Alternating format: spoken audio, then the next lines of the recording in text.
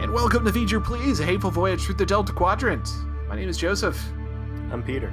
Peter, thanks for joining me, man. I know it's been a tough week for the household. You had to replace a water heater, and then all kinds of other stuff happened. Novovirus. I just finished picking up pieces of vomited cherry and strawberry that my daughter exited out of her mouth all over her bed sheets that my wife lovingly made her for dinner last night. Oh, God. Stevie and I both had that like a year and a half ago, and it was bad enough not to have to deal with a poor kid that's got it too. Like, ugh. Adventures in parenting, my friend. It's a shame you don't have a holographic doctor to summon up to deal with it. That would have been a real help, I'll tell you. We skipped 2 days of recording to push back on a Sunday, so this is a little offbeat for us.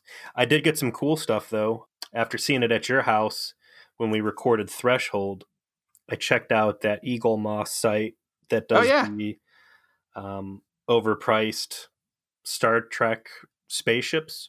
Absolutely. And anybody who's, been around the block from the beginning, like us, you'll remember the old Micro Machines spaceships, and I thought those were cool as shit. And I've always liked, I've got a little Enterprise and Star Destroyers on top of my computer, but these things are like what, $22 a pop. Quality's pretty high on them, and I like that they come with that book too. Yes, the book was a nice touch. It told you about like the shuttle that they like put at the bottom of the saucer section on Voyager, but they didn't actually end up using it at any point in the show. Yeah, it also tells you, and it's funny because even though stuff's like original or licensed official, there's so many contradictions between it and the show that what's the point? You could just say that, hey, the whole ship's made out of ice cream, and it's like, maybe in one episode it actually was. There's no rhyme or reason. It's all, but whatever. The figure's pretty cool, and I dig that. So that was my good part for the week. That and not dying. Hey, you know what? Good job. Well done. I'm glad we didn't have to get some Federation necromancy going in here, and that you could make it through to recording, Voyager's latest projectile vomit. And what was that? We were on season 3, episode 16, Blood Fever. So I want to enhance the experience for both you and our listener. And to do that, I felt like, given the premise of this episode, I would tap into a resource that I had available to me, namely my wife, Stevie, to explore an idea that came up on one of our live casts. You remember the discussion about Star Trek erotic fan fiction? Unfortunately, yes. Well, this seems like an episode where we need to set the mood a little bit. So let me go ahead and do that and give you a selection from the very finest of the internet. This is Vulcan Restraint by Ashley Ingenious. Do you have any idea how close I was? Spock began, voice shaky. How close I was to taking you in that chair, on the bridge, with your crew watching, to give you what you wanted, feeding your something in front of them, in front of all of them, and you would have taken it. I could hear you. I could hear you in my mind, moaning like some kind of whore. Jim shuddered violently. Do you know how much it wrecks me to see you and hear you, to feel you in my head, to know that you love this? You love being on your knees for me. Love being called my whore. Isn't that special? I couldn't tell you a single thing you just talked about because in my mind I retreated to a better place, which was reliving using my fingernail to dig dried puke strawberries out of the velvet of her bed sheet before I put it in the wash machine because I knew it would just fuck it up more. So I don't know what you're talking about, but cleaning baby vomit with my bare hands was a lot better than it. There is so much of it out there. And you see an episode like this, you can understand where people get fucking inspired. I remember when this got marketed, you remember Resistance and how it was actually even in the Memory Alpha about how the marketing was very strongly oriented towards the idea that Janeway was going to like sell her body for her crew or something. Like she was going to hoe it up. Which is about 1.3% of the actual episode contents. Yeah, it's like barely a minute and a half. It's like a one-off ruse to get a gun or something. Yeah. This episode was essentially marketed in much the same way as being a 24/7 365 Vulcan on Klingon fuckfest. And it's kind of was. It was, I would say, more accurate in that regard, but it was far more interesting an episode than the marketing actually suggested it would be, at least for the first 2/3. The last third is just fucking hilarious, but the first 2/3 is kind of deep. There's a lot going on. Let's go with ending thoughts before we go blow by blow here, because even though it's been 2 or 3 days at this point since I've seen it, I'm still trying to work out in my head if I liked the episode, if this episode has psychologically scarred me towards Vulcans. That's a lot to work out. And I don't know if we're going to say that this episode was kind of a product of the times for that point in the 90s. Yeah, it's a real artifact of its period. I agree with you there. And this is Lisa Klink at the helm on the script for this thing. It was Lisa Klink, and it looked like it was the guy who played Garak in Deep Space Nine. Also the guy from Hellraiser. That is correct. Andrew Robinson. So possibly my favorite Star Trek actor by dint of the fact he played my favorite Star Trek character, Garak. Sainted Picard aside. He directed 3 total episodes between DS9 and Voyager, so he didn't stick on the director path quite the same way as others did. But he did this one, and yeah, it was Lisa Klink who did Resistance, so that was a strange coincidence in regards to the marketing, as well as Remember, which we did earlier this season, which was another B'Elanna episode. I think it's the use of forced sexuality, which is, I don't know, kind of makes me happy that there's a female name associated to the script. Maybe it diffuses it a little bit. I think if you would have had a guy in there, there'd be some weirder feelings. But this turns a lot of stuff on its head. I would agree right up front that you could, not even at the time, could you have done this episode with the gender roles reversed? Absolutely, there is no way in hell that would have passed muster. If you had tried to flip this, if it was Tom Paris that was infected with juju juice and needed to bang to save his life, and only B'Elanna could bail him out, you couldn't have done that. Did you like it? We look at the last episode that was, and having listened to that podcast since then, I will agree that was a bad episode. This one did have that singular purpose, and I think it did explore characters, and we did see a fair amount of growth. I did enjoy the inclusion of a lot of secondary characters and some cool alien situations. I think the side of Vulcan that we see is real scary, and it, like I said, it kind of taints that species as a whole. You know what? I'm going to say I did like it. It was different. I think it worked, and it was edgier than we normally get in Star Trek. So, I would say that it added to the Voyager story. I think it was a clumsy in a lot of ways, in that they tried to make something from Star Trek's past make more sense, but they didn't really succeed in that. And the last bit of the last act, where they have the final resolution of the plot, was just kind of laughably dumb, and how they roll that out. But despite that, I think there's actually a lot to like in this episode, particularly trying to start doing some character development for B'Elanna and Tom, who are characters we don't know a lot about, their personal lives, and particularly B'Elanna and that sort of thing, trying to give them all more fleshed out background. I liked that. I think that the unintentional hilarious parts of this episode are, I guess the Doctor embodies it in a lot of ways, and we'll get to it, of trying being the audience surrogate to be how the fuck does no one know how any of this work?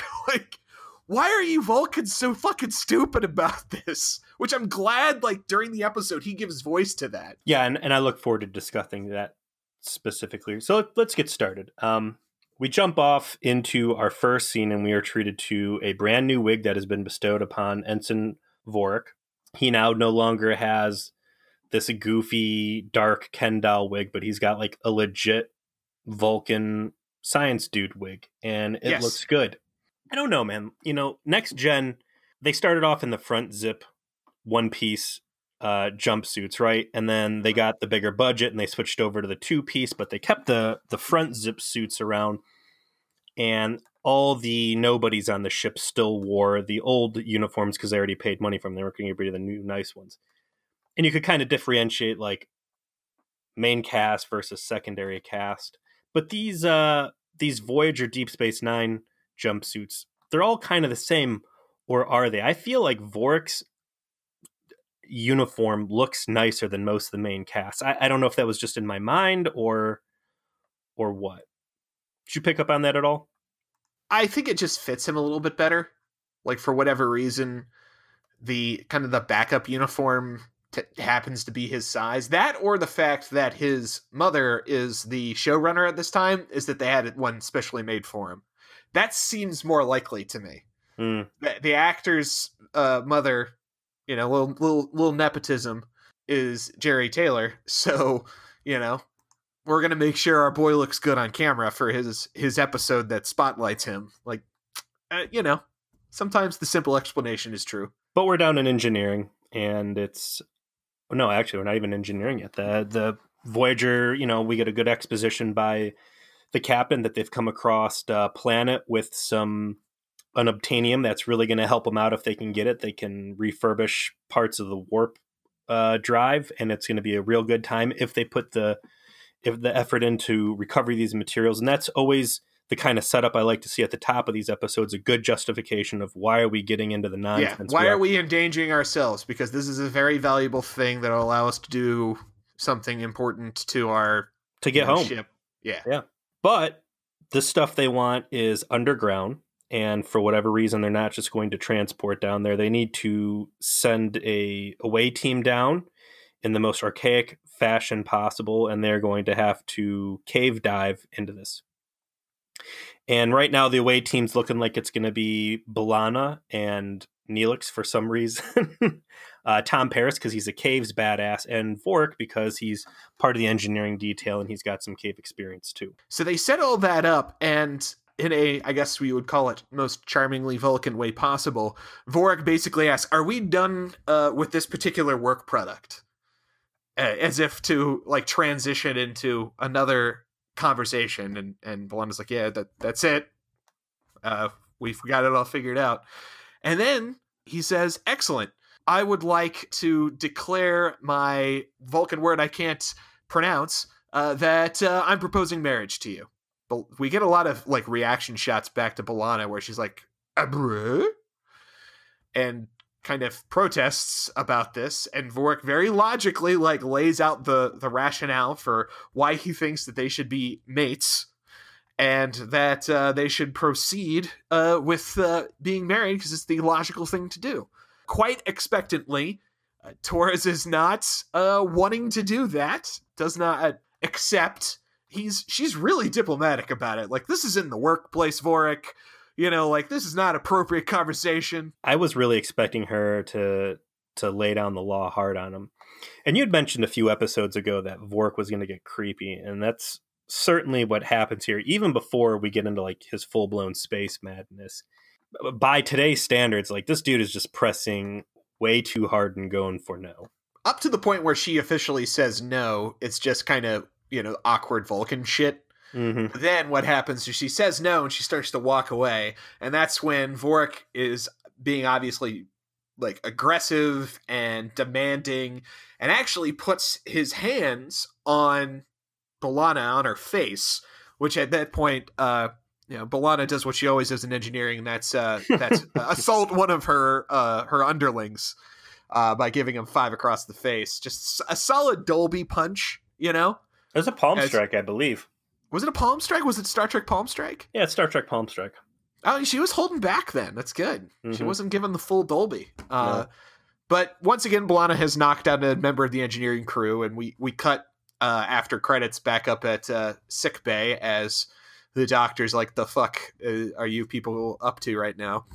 Does some scans and then tells B'Elanna she's got to go because he's detected something that he needs to talk to Vorik about one-on-one. So in this scene, though, I want to point out, it's like Kes, the doctor, Vorik, Torres, and that's it. There's no security involvement at all, which seems a little weird since you just had a crew member basically assault you. And with all the alien possession illusion nonsense that goes on in this ship, I think they take these sorts of outbursts a little more serious when people really break character. Well, it could be that B'Elanna chose not to involve them since she was the one that, she got assaulted to begin with and then essentially fought back. And she's like, well, I'm just going to quietly take this fool upstairs and see if we can figure this out without. I'm going to choose to believe that it's just Tuvok furtherly negligent in his duties. Okay, security. That's fair.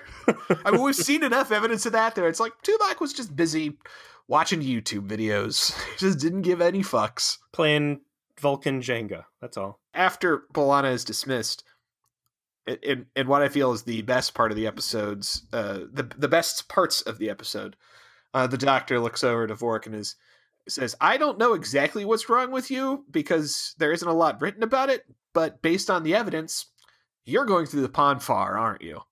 And Vorik straightens up and just does not want to talk about it. And the doctor inhabits, I think, a very good line for the rest of the episode from this point forward of just utter confusion as to why the fuck the Vulcans on the ship and and all the medical professionals in the Federation before this never fucking write anything down about this and seem so absolutely ashamed of what the doctor terms is essentially a natural biological process. I really like this. I think this adds a lot of depth to the Vulcan race, and I think this was some really, really good world building, that you could have such a practical and logical species and just have something that is regarded as so deeply shameful internally to this culture that they are complete hypocrites in all senses and just hide it and push it in the corners at all cost. In this case, to very serious detriment of those around them. And even when Tuvok gets brought in lately, like, nobody will budge on this at all until it's like the most dire of consequences. Yeah, the doctor calls it a very Victorian attitude towards sex. There is no effort on the part of the script or the story to try and justify the Vulcans being so conscientiously self-destructive, for lack of a better way of putting it, about all of this. It's just what they do. They're just so ashamed of it that even though they sort of recognize what they're doing is not logical and self-destructive, they just are so ashamed of this loss of control that they suffer as a consequence of this that they will not discuss it with others. And I think that it was cool. I actually paused the episode to kind of ponder on this. And, the Vulcans are the co-founders of the Federation, right? Humanity and Vulcan are the first two. The benefits that bestows on them, the preferential treatment and the things that they can get away with that, maybe some of the other species can't. And I think certainly this is one of them. And I think as the episode goes on and you see just how ugly Vorik's actions are going to get, that it's kind of maybe justified that there's a very good reason that the Vulcans are so ashamed of how ugly this whole affair can get. And I don't know if the return to Vulcan specifically, because they say, Tuvok will go on to say, look, during this time, once every 7 years, we have to go back to Vulcan and do this thing. The limits that puts on deep space exploration, for starters, but then you flip over to like the Kelvin timeline, right? The Abrams verse. Mm-hmm. Like, what happens to all the Vulcans now that planet Vulcan is actually gone? Just cool stuff to think about. The fact that Tuvok gets brought in almost immediately in the episode, and the doctor's like, I need help dealing with Vorik. He's obviously struggling with this. you need to tell me what it is you need to tell me. He's like, I'm not fucking telling you anything. There's 3 ways he can deal with this, or, he'll die. And he's chosen one of the ways that he can hopefully deal with it. Hopefully he won't die. That's it. The only reason he ends up actually going to talk to Vorik in the second act of the episode is because of the consequences of his original actions that we'll get to. Yeah. That's it. Otherwise he's like, no, I'm not talking to him about it at all. Like, that is not fucking happening. Whatever happens, he dies. He's like, Tuvok's treating this like, look, dude, he's got to go beat off, and you're asking me to go in there and like touch him and help him to get off. Like, I'm not interested, and I don't care if he dies of like toxic shock or whatever. That's a Vorik problem for Vorik to deal with.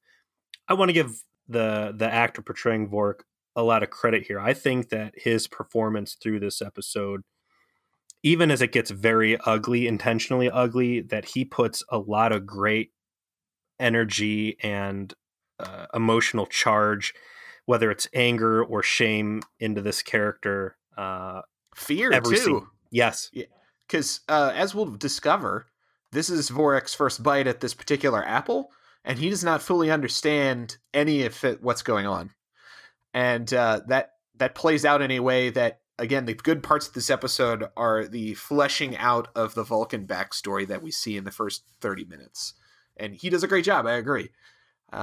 The episode moves forward with the rock climbing team. Yeah, the not great part, which is the rock climbing team going to the surface. B'Elanna's basically keeping Vorik's secret at the moment, just says he's not coming. The worst part of this, if I may, because this is just like a what the fuck moment. They meet up in the transporter room, and they have these ridiculous ass baked potato outfits on. But they have Federation rock climbing gear on, man. What do you mean? I classified it as Federation bobsled team uniform. They're like these skin tight foil cat suits, and then they'll have like the department color kind of like, I don't know, loop around the shoulders. Neelix is in one too. Yeah, I was going to say, you got Neelix in a uniform, brother. Yeah, oh, my wildest dreams have come true. But everybody's like, hey, where's Vorik? And B'Elanna's like you said, she's trying to sweep it under the carpet, but already her tempo seems off. And credit to Roxann Dawson, she starts portraying the unraveling of her character from this moment forward very well. Once again, this is the 3rd fucking time in a row that we've had a B'Elanna episode where they're like, hey, Roxann Dawson, you gotta play out of your fucking mind. Like, again, like it was Faces, and then it was Remember, and now it's this. The damn B'Elanna episode is that B'Elanna has to be in a ridiculous situation that requires Roxann Dawson to dig super deep into her acting skills. Look at what you just said. The 3 episodes. Faces, where she has to portray a horny Klingon, and then Remember, where she has to portray a horny teenager, and this, where she has to portray a horny Klingon. Vulcan Klingon. Like, you're not asking Roxann Dawson to play different characters. You're just being like, hey, we need Jin Heat again. It's true. They get down to the surface of the planet, and they start to do Federation rock climbing. And apparently the super science of the 24th century means they use the exact same things that you use in the 20th century to do rock climbing. Dude, I saw the original series movies. I know they have anti-gravity boots. What the fuck are they doing screwing around with these Batman grappling hook guns and rappelling gear? Like, hundreds of years ago, Spock was just floating in the air talking to Kirk with just magic boots. El Capitan, yeah. Just with magic boots. What's going on here? Why?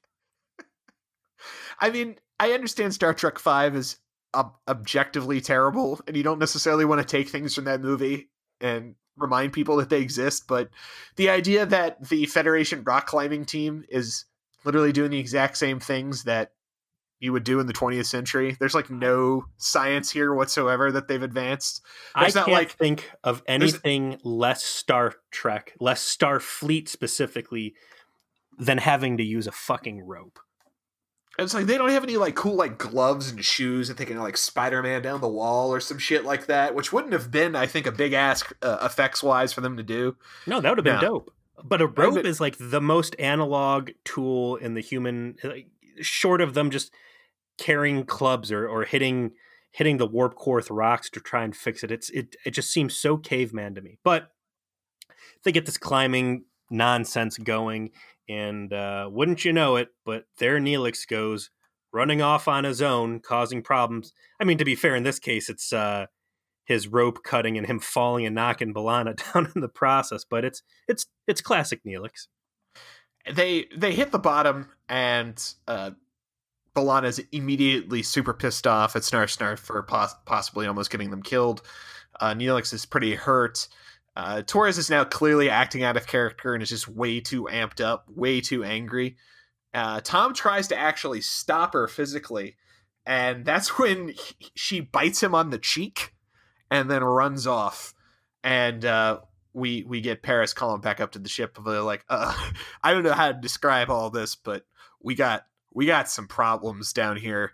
And that's when we really kind of kick into gear as far as the rest of the episode is concerned. Do you feel that Tom threw B'Elanna under the bus?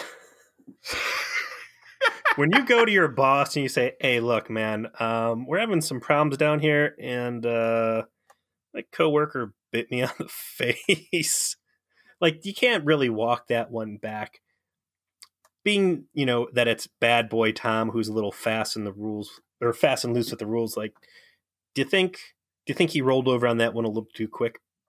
I don't think so because to go back to the sort of space hazards Rolodex that everyone has to deal with. Yeah. Tom's like, I got to make sure I tell them everything that's just happened because God only fucking knows what's going on that she's decided to do that. So I need to provide as much information as possible up front.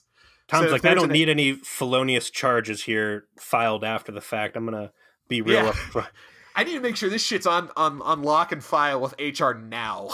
Like, I did not initiate that. It was done to me. So here's the big picture on this one, right? Tom ends up being a real good guy by the end of this because, as we, of course, can see the writing on the wall very clearly here, B'Elanna is going to be throwing herself hard at Tom, and he's going to play the, no, you're drunk, we're not doing this. Basically. I think at this point, it's too early in the game, and I think I would have liked to see Tom kind of wallow in this and relish it kind of like a shitbag a little bit, not knowing that there's something actually wrong and just thinking, hey, maybe my little flirty times are getting to her and this is legit. And then a sudden realization like, okay, she's sick. I got to knock the bullshit off and lock this down. So I think he has played overly cautious from the jump, but I think in the end it serves a greater purpose. I get it though. I mean, it makes a lot of sense for what the character development they want to do here, which is Tom, is attracted to B'Elanna. She likes him. He likes her, and he values her. And this is a very, very awkward situation of this woman that you're attracted to essentially physically throwing herself at you aggressively, and then later on, as we'll discover, like literally having sex with her is how you save her life. Yeah, like is what gets put out there, and he's resistant to doing it because he's aware of the altered state of mind and not wanting to basically violate her in any sense as a consequence of this not being a fully sober, conscientious decision that she's making, which that all comes off, like you said, good for Tom. It develops Tom into something less. He's an ethical dirtbag, Mm-hmm. He's skeevy, but he's not a rapey. They're drawing a real clear line here. All that's actually pretty good. The cut back up to the ship is where we have Tuvok finally having to go talk to Vorik while he's got metaphorical meditative dick in hand to try and talk to him about why it is that B'Elanna seems to have initiated a mating ritual with Tom on the surface. So I guess we should point that out. It is long understood in Trek lore that a Klingon woman biting a man's cheek is initiation for sex. That is a TNG thing that we got, I think, from the Duras sisters, right? Yeah. I think they I fucking think do the that first shit. time you really encounter that was when Susie Plaxton, what was Oh her yeah, Worf? KL, yeah. Fuck, I When can't she pronounce it. shows up and ambushes Worf with the hotness, and I believe she bit him on the cheek. It's biting. Whether it's on the wrist or palm or on the cheek. If the Klingon chick bites you, it's go time. Bingo. And so, with that information in mind, when he buzzes that up, Tuvok kind of straightens up at his station, like, oh, fuck. Goes to talk to Vorik, and this is where we get good acting in regards to Vorik's kind of fear and not understanding what's going on, because he doesn't realize that he's basically psychically infected B'Elanna with super hormones. He has transferred his big dick energy on accident through a mind meld that he was essentially trying to establish without knowing that's what he was trying to establish in engineering. It was instinctual.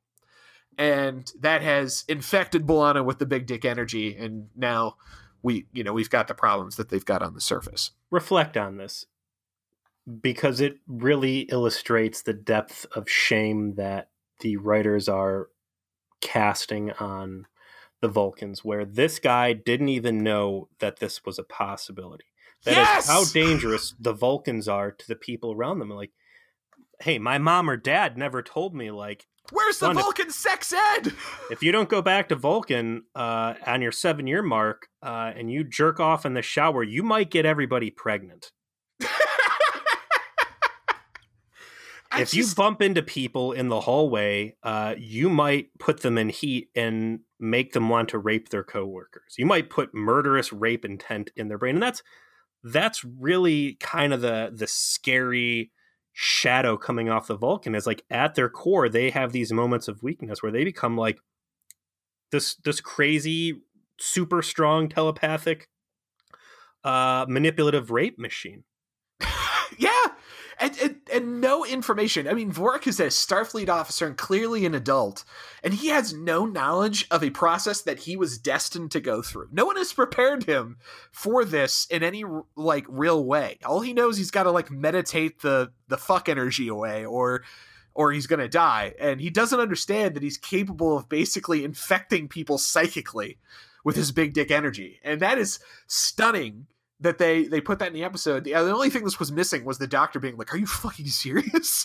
Like, how the fuck do you? What? Why isn't this in a medical database somewhere? What the fuck is wrong with you people?" This seems like a major contamination issue for us. So Vorik's in his quarters. He's got his little incense going. I see bunk beds, so God only knows what happens to his crewmate or who stuck Dean's crewmate. Someone who's like, I'm gonna sleep on someone's floor. Get the fuck out of here. And he's in there meditating. And he's thinking about like taxes and stuff at work he hates, and baseball, and cleaning up baby vomit with his bare hands, just anything to get his mind off of nasty Vulcan sex, right? Speaking of nasty Vulcan sex, I'm sorry, I'm gonna go and take my headphones off. Hold on, back in about I got something here for you. Hold on. AFK bio break. It's called In Vulcan Hands by Excella. This is in the Mirror universe, by the way. Spock's bed frame has been specifically commissioned by the Vulcan High Commander, live hand to the Empress herself. The cuffs on the headboard were made of an iridescent dark material found only in one very small planet, deemed an Imperial treasure. When one strained against the bonds, the tensions caused by the headboard to resonate in notes pleasing and arousing to Vulcan ears, the tone and depth of which charged according to the strength of the pull. Pavel tested his bonds cautiously as they both hummed softly. All right, I'm putting my headphones back on, Joe. I hope you're done torturing whoever has been brave enough to stick around and listen to this goddamn episode. Well, you know. So this conversation goes down between Tuvok and Vorik, and Tuvok's like, hey, by the way, here's what's up. And Vorik is in a real bad place. He's super snippy. He is acting well outside the parameters of what we know his character to be. And again, you just have this real creepy, rapey vibe coming off of potentially what could be any Vulcan. And it's ugly. And I think that's cool that you take what is many times kind of this Mary Sue species of Star Trek, and you've put so many points into their flaws at this stage that I think you're getting some real mileage out of it. I completely agree. And they move from there back down to the surface. Chakotay has shown up with Tuvok, and Paris is going on a chase basically with them, trying to find B'Elanna. They conclude that their best bet is to try and find the Gallicite that they all came down to the surface to find. And I guess it's worth pointing out now, because we haven't discussed it, they're in the mines of another civilization that evidently has been wiped off this planet. It doesn't exist. There's just some ruins. And these are some mines that were created by whoever these aliens were in this planet. And so they're going through this area trying to find this resource that they were ultimately mining, this Gallicite that they're going to use for the warp coils. They are successful in actually finding B'Elanna as she finds the Gallicite. And that's actually when, out of the walls, a whole bunch of aliens show up with guns, and things get a little bit more real. And in a very cool twist, the aliens look great. And they have this sort of like camouflage look to them. Yeah. Like they kind of look like The Rock. And we don't really learn a lot about them, except that they were a race that lived on the surface, and they had to retreat into the mines after an invader came and just started wiping everybody out. And Chakotay does his best to convince them that they're not a threat, but unfortunately, B'Elanna, being infused with all this big dick energy, starts a fight with one of the aliens that points a gun at her, and shit gets kind of wacky, and there's an earthquake that happens around that time, and all of this is to set up B'Elanna and Tom being stranded in a different part of the mine system away from everybody else, so that they can have their, shall we say, close talking. I love the aliens. Everything you said is right. Them popping out of nowhere was actually startling to me as I'm sitting there watching, UPN TV. I was like, oh, Jesus. What the fuck was that? Like, did I miss a part? Like, how did Star Trek manage to startle me? I thought it was a really cool example of the Federation encountering a species in an odd fashion that should have been totally peaceful and good and like right up the Federation's first contact protocol, but instead you have drunk, horny B'Elanna running amok and compromising everything that Chakotay was trying to do during his one chance of being a first contact guy. Shout out to Beltrain, by the way, who looks great in his baked potato bobsled outfit. It's true.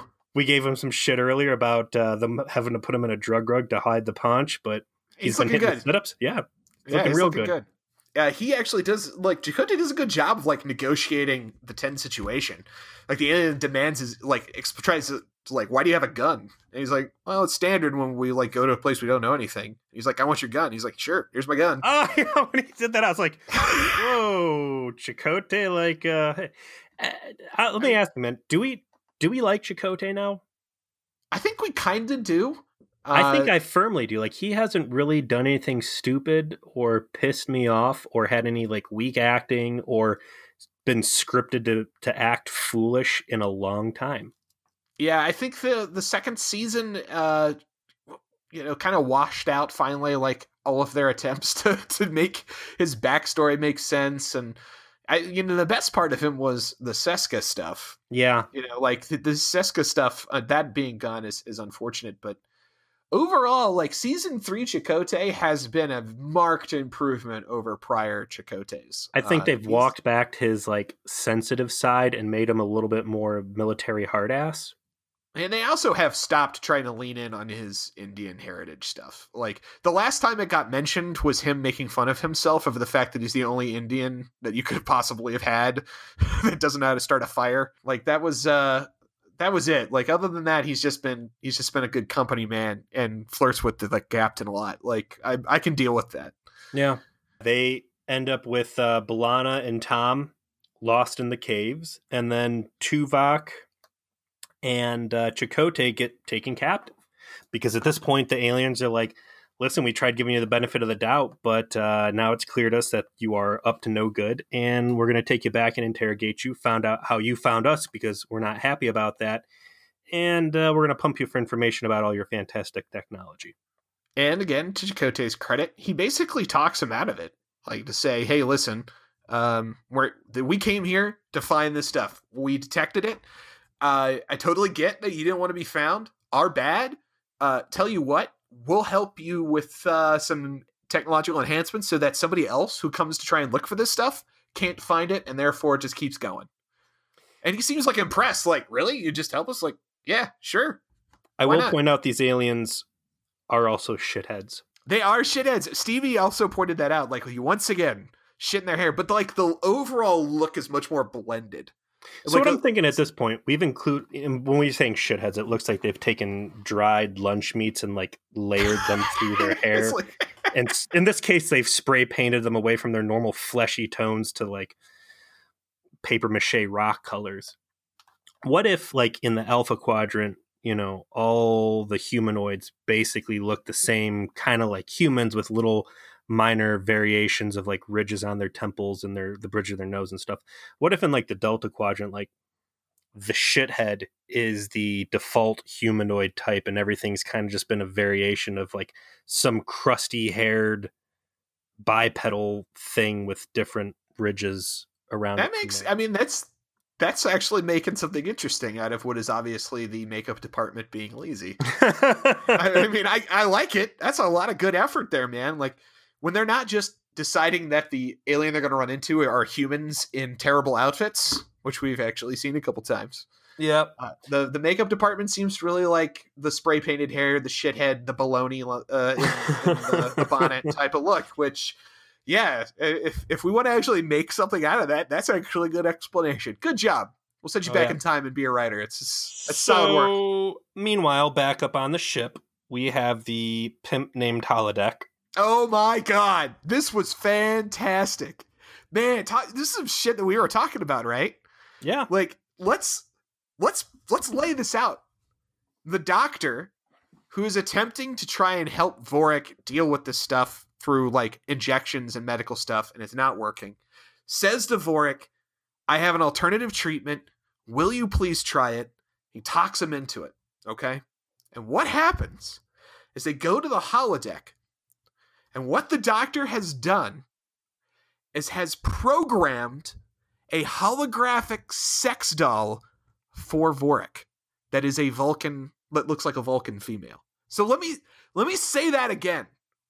The Doctor, who is a hologram, has decided to create a sex slave that specifically is been created for Vorik to bang, so he can bang out his big dick energy on the holodeck. This is his treatment idea. I was like, what the vistas this unlocks is just absolutely mind-blowing. My question is, okay, so you're Vulcan, and you know that this Pon farr thing is a big fucking deal, and it's going to limit the ability for your species to explore deep space. So is Vulcan a 7-year journey or closer to Earth at Warp 1 for first contact? It'd have to be, right? Yeah, I don't know. Actually, it'd be like, what, 3.5 year travel distance, because they'd have to be able to get out. Whatever. Get back, yeah. Whatever. We're not going to get too deep in the retcon game. But you know, when this holodeck technology comes out, like, if you're most Vulcans be like, hey, this might be like, you know, the fleshlight we need to really conquer this very ugly thing. If we just go bang, you know, some holodeck characters and get this out of our system, that'd be super, you know, hygienic and clinical, right? Like, oh, wait, we did it and it didn't work at all. This is catastrophic. We better maybe make a note of that somewhere so people don't ever rely on this as a backup only to find out that it doesn't work. Nope, no dice. So there he is in the holodeck, pimping out one of his slaves to Vorik. And Vorik starts shaking his head like, you know what? I think I can give this a shot. I don't want to spoil too much for you, but they actually return to this idea in this show later. You can imagine for who.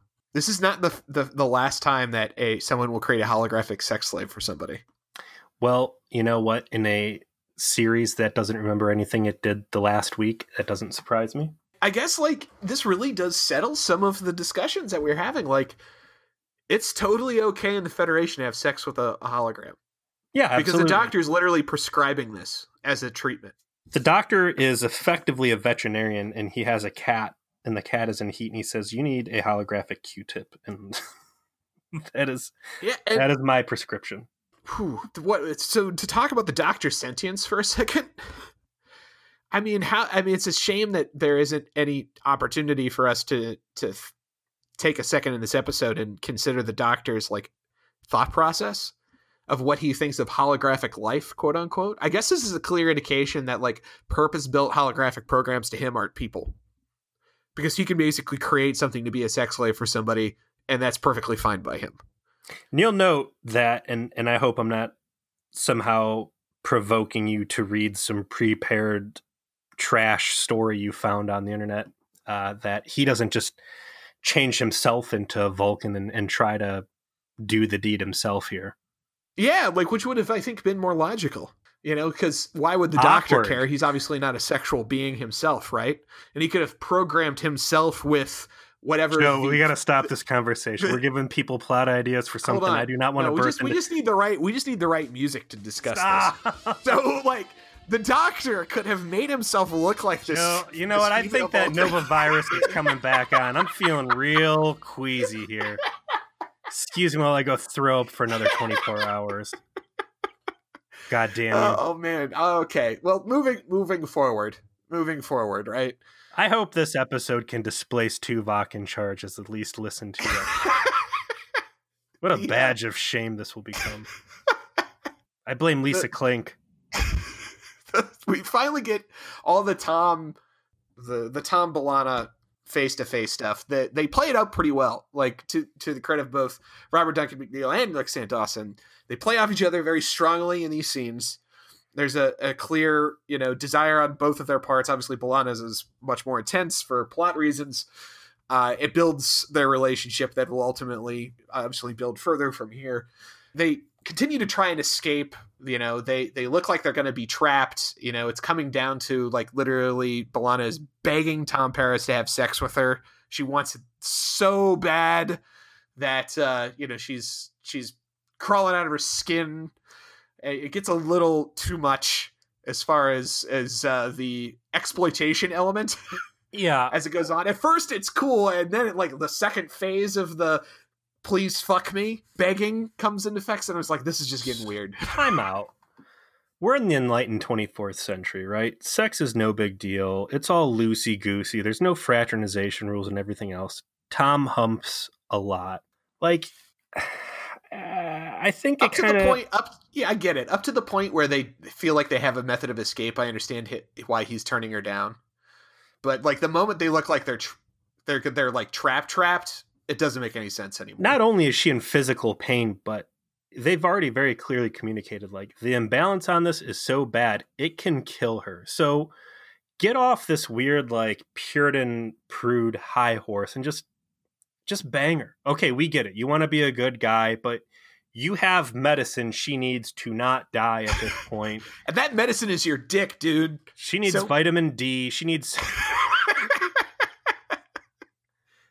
But, I mean, I think you go with, like, right. Season 1, weird, sexy time, swinger Gene Roddenberry Star Trek, where, they're beaming down to the surface of planets where everybody's just, wearing scarves around their dick and having sex nonstop. And then you get to this where you're my coworker and I don't like it. It lost me. Yeah, the second time around, it gets a little too exploitive, and the plot rationale for why Tom is saying no longer makes sense. And like you said, this is the enlightened 24th swinger century. People obviously have a very liberated sense of sexuality in the future. So, like, at this point, be like, all right, well, obviously you're in pain and we need to put that to bed. So let's go ahead and put it to bed. Put it to bed. Right. But they don't, because, again, they want to portray Tom in the maximal good guy light possible that he did not take it, quote unquote, take advantage. And I think that's obviously because this is the 90s and this is a family TV show and we can't have something like that on the show. Like if this were being made now, a totally different situation all around. But for the time period this was made in, I think it had to be this way. Speaking of things that had to be this way, like, this is from the same fic as before, In Vulcan Hands by Zella. You are bound by the constructs in your human mind. These binds pull on you. They tear at you. They oppress you. They hurt, Captain. Your eyes scream of it. Spock explained, rising from his seat to walk towards the captain, circling. I will bind you. My binds are the only ones that matter. Under this binding, you will be free from all others. He paused. You want this, yes? Yes, Jim strangled out. God, yes.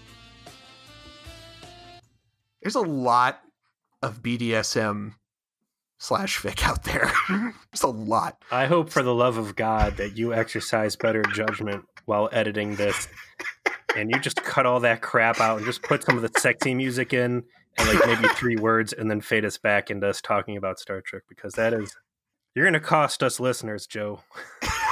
I'm telling you. Or we're going to find all new ones. No! I quit. I'm out. All right. That's it. I'm done. Done. I promise.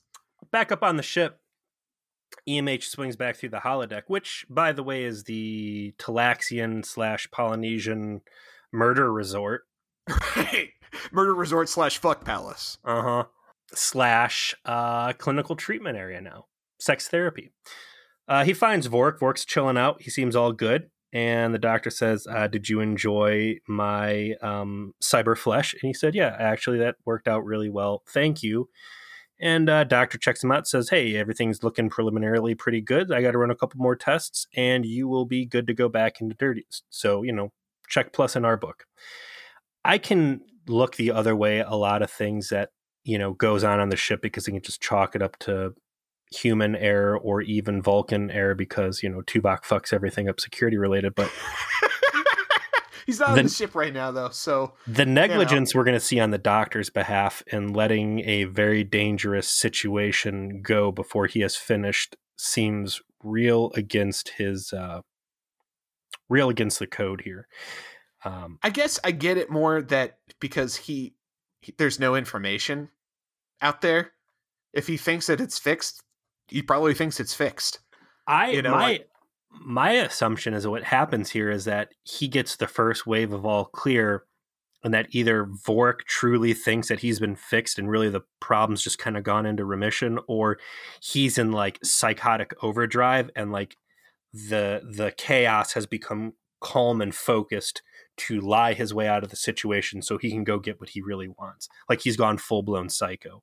I think it's the latter. I mean, as we'll see, it seems likely. So Torres and Paris finally get sprung from the caves by Chakotay and Tuvok, but Torres is like in the terminal phase of her desperate need for vitamin D. And straight up, Tuvok orders Tom, like, go take B'Elanna into the woods and fuck her to save her life. Like, that's it. We're there. We can't, for whatever reason, I can't reach the ship right now to get us beamed up aboard. If you don't put your dick into B'Elanna Torres' vagina right now, Tom Paris, she's going to fucking die. So you go do that. And he kind of resignedly is like, well, I guess if I have to, which is like, it's a little much. And that's really where this thing reaches the super eye roll. Like, come on, this is a problem now. Yeah, and this is also the episode just kicked itself in the dick here at the end, because what happens is Tom like reluctantly goes over and then like magically forgets to have sex while B'Elanna starts like tearing his clothes off, and she wants him to fight him a little bit, it's getting a little hot and heavy, and that's when Vork shows up, and he shows up, like punches Tom Paris and yells that he wants to do the Caliphie, which is the ritualistic fighting for the mate, because he sees Tom and B'Elanna together and he assumes, okay, well, I'm gonna obviously go fight Tom Paris now. and I'm gonna claim my bride, and that's what's up. And what becomes really like weird is that obviously Chakotay and Tuvok come over, and Chakotay's like, no, fuck no, this is stupid. We're not gonna fucking do this. We're gonna go back up in the ship. We're gonna treat this with like medical stuff. And then Tuvok's like, yeah, so pretty sure Vorik is the one who turned off all the communications, and these two are gonna die if they don't do this right now. So you have to let them do a fight to the death, or they'll both die. And Tuvok, with all, I'm sorry, Chakotay, with all the authority of a fucking substitute teacher, is like, you know what? Fine, I'm out. Like, fuck it. Like, go ahead, I guess. Whatever. I'm so tired of this. I'm so tired of everybody wanting to have sex right now. Just go ahead. Tuvok just starts talking stupid here. I really checked out on anything he had to say. There's 5 or 6 different ways I think we could have found a way to handle this. B'Elanna is effectively Chakotay's best friend, right? Right. Yeah. And you know, there's a very clear line to her getting better, which is, hey, her and Tom go back in the woods, and Vorik, who is a full-blown like murder rapist psycho now, right? You could have stunned him up a little bit, maybe thrown him in the old Juggalo prison to thaw off for a year or 2. Yeah, you know what? Hey, here's another novel use for Juggalo tech. When you start going through the pond far, you throw them in there. You go let the Vulcans have their way with Chuck McGill and pop them out. 2 days later, everything's good. Holodeck technology has nothing on that space clown pussy. That's the idea that like the doctor like goes into the Juggalo prison after Vorik's been in there, and like the clown acrobats have like been split in half, like shit like that. Like, you know, and Vorik's just like bathed in blood. It's like, they weren't enough. Yeah. I could go to a bad place. But yeah, Tuvok just goes off the rails on this one. And it makes me kind of wonder if he's getting a contact buzz off of Vorik with the crazy time here. Yeah, like, why didn't you just stun him? And then be like, all right, Tom, take her out, give her the D, and we'll just go back up the ship after you're done. I thought this whole thing was a surprise. I was not expecting Vorik to come back with a second round of the crazies and to disturb the sexy time in the woods. They set it up at the beginning. There are 3 ways to solve this. Bang it out, meditate it out, or fight to the death. This was the only way for them to finish this episode without people having sex. And then they obviously, for censorship reasons, wanted to do that. Like, so instead of banging it out, we're going to have them fight. I don't know. It's Star Trek. People are allowed to have sex. People do have sex. I think that had only on DS9, bro. Only on DS9. Surprisingly, maybe Andrew Robinson, the episode of DS9 he directed was actually also a sexy time episode where a whole bunch of people end up actually banging in that episode, unlike in Voyager. People had sex all the time in Next Gen. I could list off dozens. Troy, I think that under alien influence. The first one that sprung to mind was Ro, Laren, and Riker and Conundrum. I think had they cut this American Gladiators bit at the end off, and they just would have let, you know, Tom and B'Elanna do their thing out in the woods, you know, faded away, let Vorik have actually gotten off on the holodeck, they could have still kept the awkward scene at the end, and I think it would have come out a better episode for it. Vorik and B'Elanna having their fist fight, I don't know, maybe it kind of... It's an awful fist fight, too. Like, it is a terrible, bad Star Trek fighting scene. Maybe that was giving Roxanne Dawson, you know, giving B'Elanna a chance to kind of get revenge on the guy who saddled her with this crap. I don't know. I like that we gave the only thing about it that's interesting, it gives B'Elanna the agency to end what has happened to her rather than have to have someone else save her. Yeah. That's a neat story beat. But man, did they like cobble together a Star Trek fight scene? Because they kind of keep cutting away so they can cut back to the stunt doubles. I guess maybe the stunt doubles don't look like them. So like whenever they do a stunt, both of their faces have to be obscured. It looks awful. But the end result is they both knock each other out, and this fortunate circumstance clears them both of the blood fever, and everything is okay. They beam back up. The local aliens are actually like really like happy with the fact that Voyager is helping them hide themselves. So they're going to give them the Galisite that they need. Tom and B'Elanna have a awkward elevator talk, like, "Hey, I know you're into me, and I kind of want you to be into me. Like, I'm interested in you, and maybe some point when you're feeling more comfortable, I can see your quote unquote scary Klingon side again." Basically saying, if you would like to bang and not be under the psychic influence of one of our alien rapists, I'm down for that. And she essentially says, I am at some point going to bang you. That is not the last scene in the episode, though. The last scene in the episode is something that almost felt tacked on, and I think it might have been, but is extremely important. Because what happens before Voyager pieces out from the planet, Chakotay calls Janeway down to the surface to see something they found that was quite disturbing to them. It's the remains of one of the invaders, and wouldn't you know it, oh my God, we're finally there.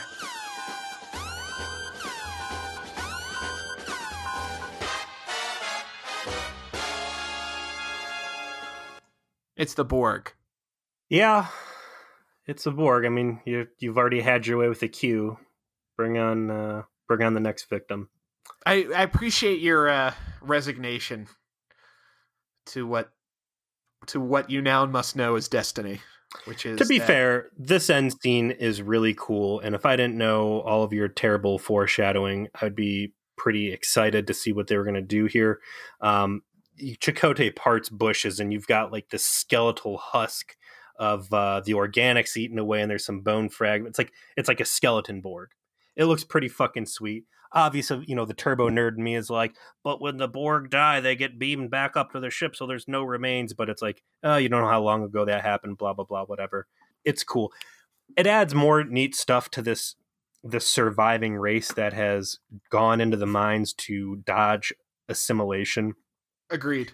Gives you sympathy. Like, think about this race on the planet. Like, how hyped they were that Chakotay helped them finish hiding themselves. That this species has now resigned to basically, for the rest of its existence, live in the caves because of 20 minutes of terror that the Borg visited on them. And the fact that it's not a bad idea at all for them to do this, because this is the Delta Quadrant and the Borg are around and they could very easily cycle back. And you're now mole people because, some asshole synthetics rolled through and fucked your shit up that hard. The actual reveal and its part in this episode is cool. We're in the back half of season 3, so it was destiny that they were going to eventually have to start teasing this. And I think our next episode actually might have more Borg stuff in it. Yeah, I mean, it's hard to be positive about it from my perspective, simply because so many of the Borg episodes end up being disappointments. That's not to say all of them are. There are some good ones. So, don't hold out some hope. It's just that they make a pretty, I think, in my opinion, big error right up front with them. And they don't quite ever recover, despite doing some things that I think were interesting later on. You never want to make your big boogeyman, spooky, space zombies. The very, very next thing you want to not make them is less scary. Yeah. Like them being scary is what's cool about them. And unfortunately what Voyager ultimately does is over-explain some things, and right off the bat, they make them less interesting. And it's not as bad as what they do to the Q. I'll say that. Not as bad. Well, your suspicions are right. We're going to be going into season 3, episode 17, Unity. We got Kes the Doctor and B'Elanna around medbay of a Borg drone. Chakotay finds a planet of unassimilated Borg drones from all over the galaxy. Yeah, I guess our theory about if we like Chakotay is going to be tested very quickly. I recall this one being very Chakotay heavy, so fingers crossed, Chakotay. We are now sitting at 1 hour and 8 minutes of this episode recording. Joe, it is my hope that you will find mercy in your editing, your strong yet tender hands of editing, and you'll cut this down to, I don't know, 50 minutes with all of that god awful slash fic laying on the editing room floor. If there's any mercy within your bones, please. This is a hateful voyage. And sometimes... It's us hating Star Trek, not our fans hating us. Oh, well, we'll see. We'll see. Thank you so much for everyone for joining us. We appreciate everybody who's come along lately. We've had a lot of growth. Thanks, actually, to Mike at Hail and Well Met, which is a podcast, a D&D podcast. Mike's Australian, actually, which was funny to listen to the podcast and hear all these accents. I'm like, oh, how exotic. He's been a big fan of ours since the beginning, and he's thrown some attention our way. And so anybody who's come along from that, welcome. I promise you, I will only sparingly read Star Trek slash fiction to Careless Whisper, only occasionally. Flip side to that, we know we got some super nerds out in our listeners, and if you guys like D&D, which probably a lot of you do, and you're in the market for a great podcast, go check out Hail and Well Met. Absolutely. And on that note, we will see you next week with Unity. Peace.